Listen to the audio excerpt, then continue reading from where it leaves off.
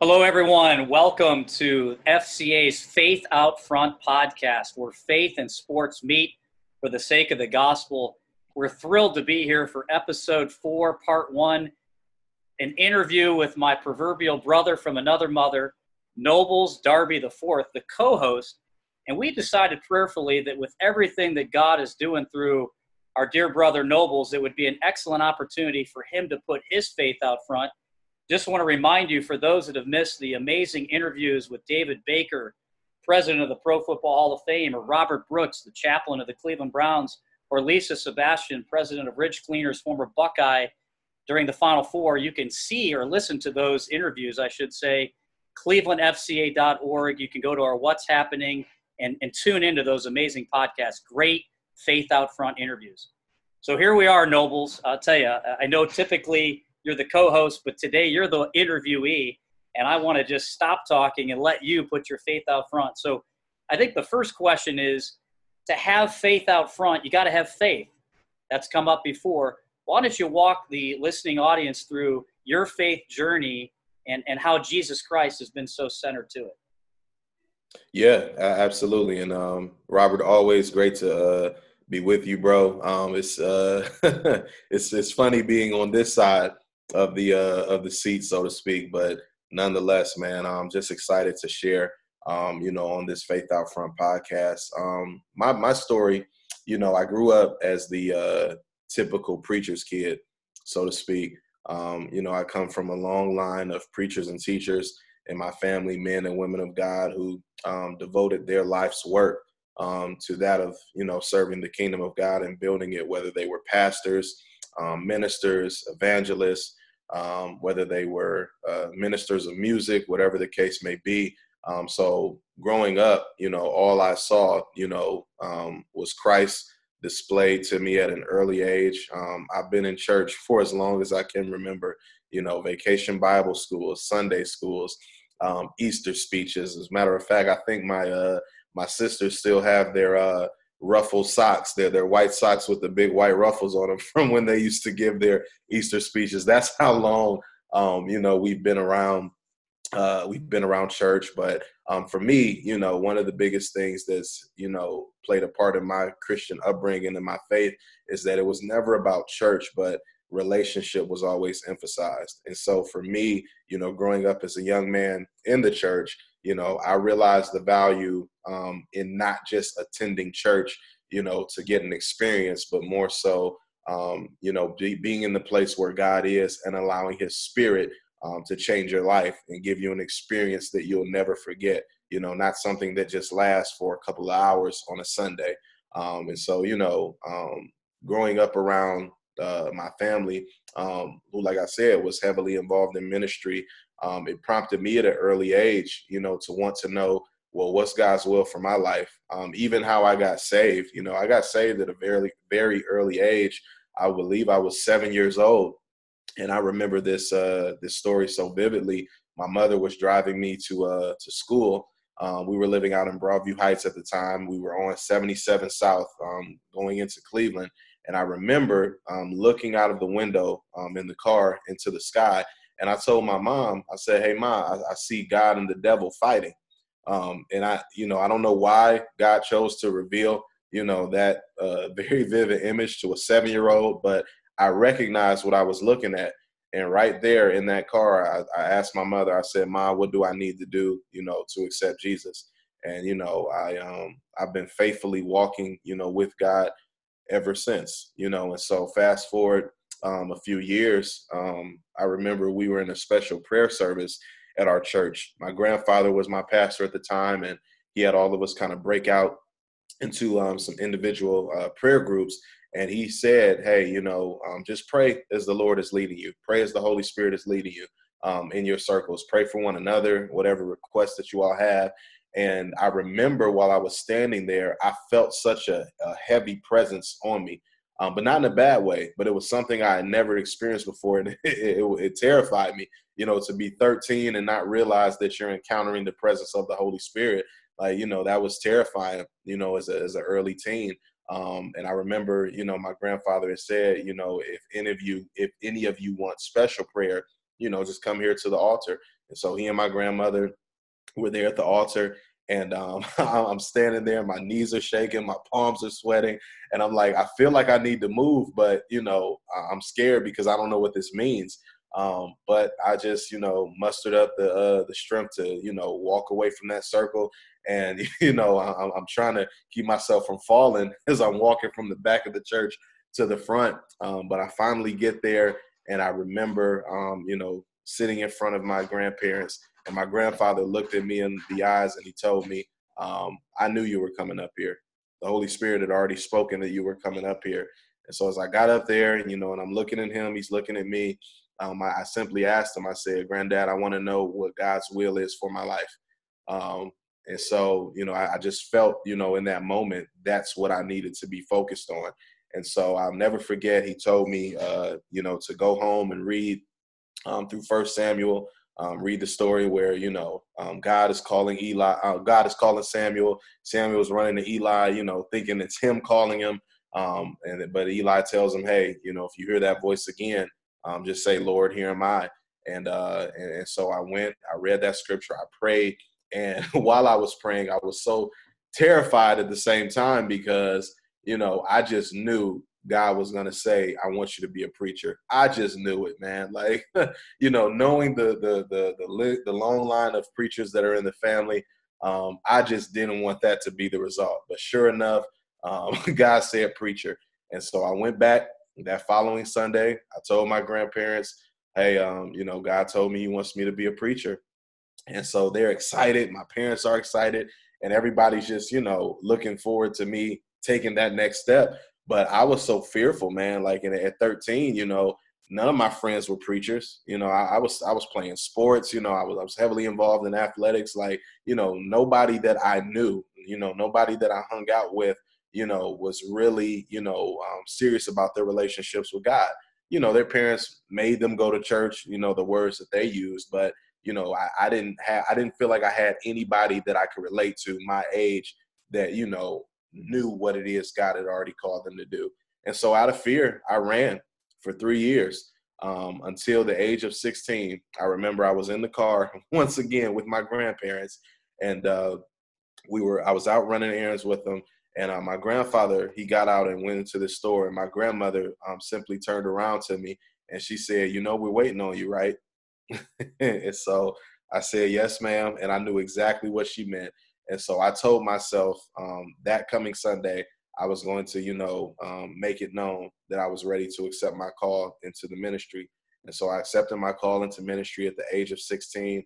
And, not to sound cliche, but it's the best decision rather, that I've made in my life, to accept God and accept his call on my life at an early age. Because for me, it was never about, like I said, just going to church, but it was about understanding there was a solid foundation that, my parents, my grandparents, my aunts and uncles were demonstrating in front of me so that I would have a solid foundation, so that as I got older, that word would instruct me, it would guide me, and so I accepted my call to ministry at 16. I've been faithfully preaching and teaching the gospel ever since. I'm 33 now. And so to me, sometimes it's mind blowing to know that God has been using me for close to 20 years, to do his work. But, in a lot of ways, I feel as though I'm just getting started. But that's, it's been my story. Nobles, that's powerful. And just writing down, 7 years old, powerful encounter with God. 13, another line in the sand moment. Then 16. And now here you are at 33. And I know you well enough to know you could unpack story after story after story. You shared one last night to the FCA Avon huddle about storms. And you mentioned your grandfather. And I know a lot of people listening are probably like, oh, well, Nobles, he's a pastor's kid, so it was easy for him. What about me? I'm not a pastor's kid. Can you speak to adversity, i.e. a storm that struck in your journey, and then how God used that to shape you and how he even uses it now to help shape other people as they walk with Christ? Yeah, absolutely. And you hit the nail on the head, man. And just saying that sometimes people, look at preachers' kids, or they look at pastors, or people that have been saved a long time, and they just think that, we fall out of bed right. so to speak. And, things just happen. It's quite the opposite. You do experience adversity, you do experience storms, but, one of the things that I've come to realize, over the course of my Christian faith is that no matter what storm or what challenge you find yourself in, with God, you always have the upper hand. With God, you always have the advantage. You're going into a fight that's been fixed in your favor, so long as you realize, who's in the midst of that storm with you. The storm that I went through, coming out of high school, I was playing football. I wound up getting a full scholarship to Bowling Green State University. And, 2 weeks into my freshman year, my grandfather passes away unexpectedly. No one knew he was sick. And that was very devastating for me at 18 years old, to have someone that close to me, pass away. And I found myself in the midst of a storm that seemed to, go on for at least like the next 2 years, because that, his death impacted me in a way to where I shared this in the huddle with the Avon High School students that, I began drinking, I began partying, I stopped going to class, I stopped caring about athletics and all these different things. And it resulted in me losing that full scholarship and being suspended, from BG for a full year. And it really brought everything full circle, and I was in the midst of that storm, and I had to realize, man, like, what is it that I'm going to do? Or what is it what are the steps that I need to take, to begin the process of coming out of this storm? And I just remember my grandfather, before he passed away, he told me I was going to need God to make it through school. It didn't really resonate at the time that he told me, but after he passed and I went through what I went through, I recognized completely what he meant by that. And I realized that, the storm that I was in, God was going to be the only one that could get me out of it. I believe sometimes there are storms that, God will allow to come, but then I think there are some storms that we produce ourselves. And that was a storm that I manufactured myself, but God, in his infinite grace, mercy, and wisdom, still saw fit to rescue me out of that storm. Something that I've realized, man, as it pertains to adversity is that God is not so much interested about what we go through as he's interested in how we go through it. Two things that I learned that God looks at in the midst of adversity, in the midst of a challenge, he examines our posture and our position. And what I mean by that, he examines our posture on his word.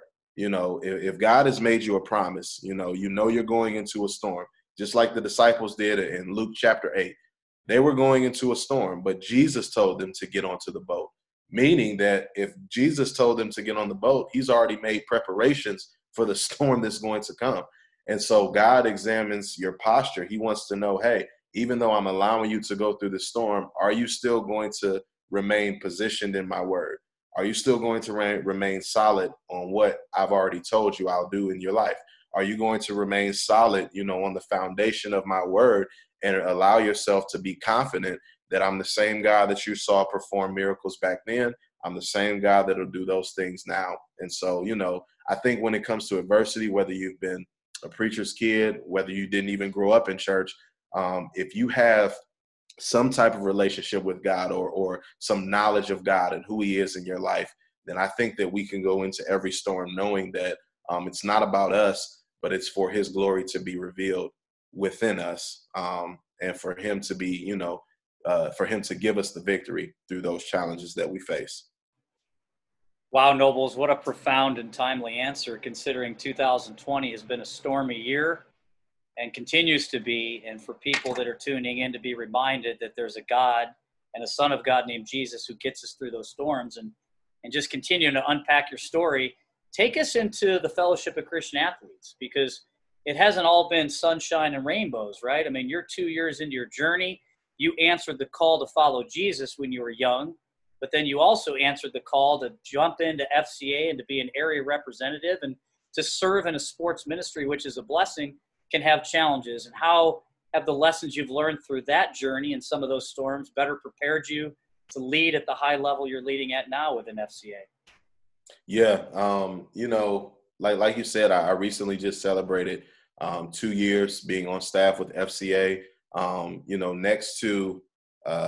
Next to accepting my call to ministry, next to being saved, accepting my call to ministry, marrying the love of my life, my wife, And then, accepting this position at FCA, this has been the fourth or whatever, the fifth best decision that I've made, to this point, after those things, but like you said, you would be crazy to think that, it's been smooth sailing, along the way.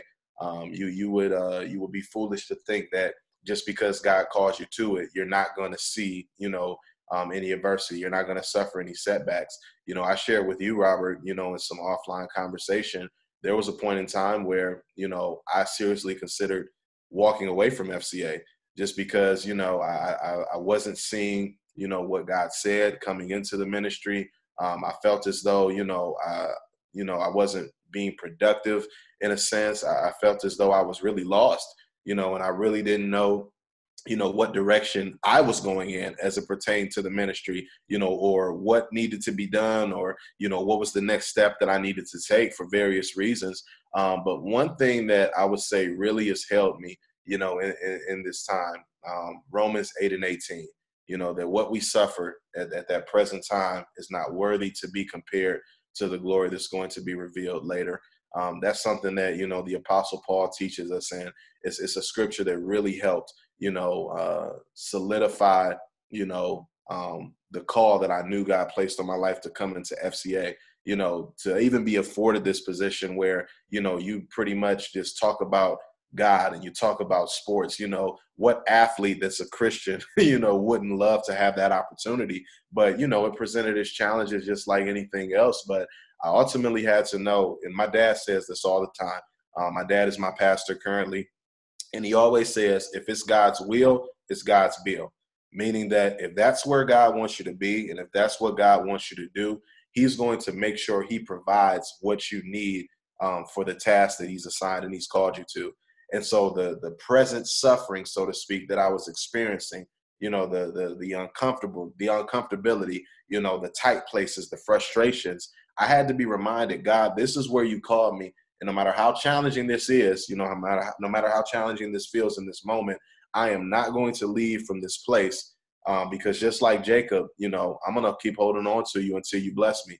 And, COVID hits. But through this pandemic, where everything has been seemingly shut down, God has been doing nothing but opening up tremendous doors for ministry for FCA. And so I would just encourage anyone out there that's listening as it pertains to your faith in the midst of adversity, to be reminded, just like Paul said, that what you're going through at that moment, it doesn't even pale in comparison to what God is going to do in your life if you remain rooted in his word and trust what he said. Thank you for tuning in to our Faith Out Front podcast, episode 4, part 1 interview with Nobles Darby IV, area representative for FCA. Tune in next week for the exciting conclusion to this interview, and may you continue to put your faith out front. God bless.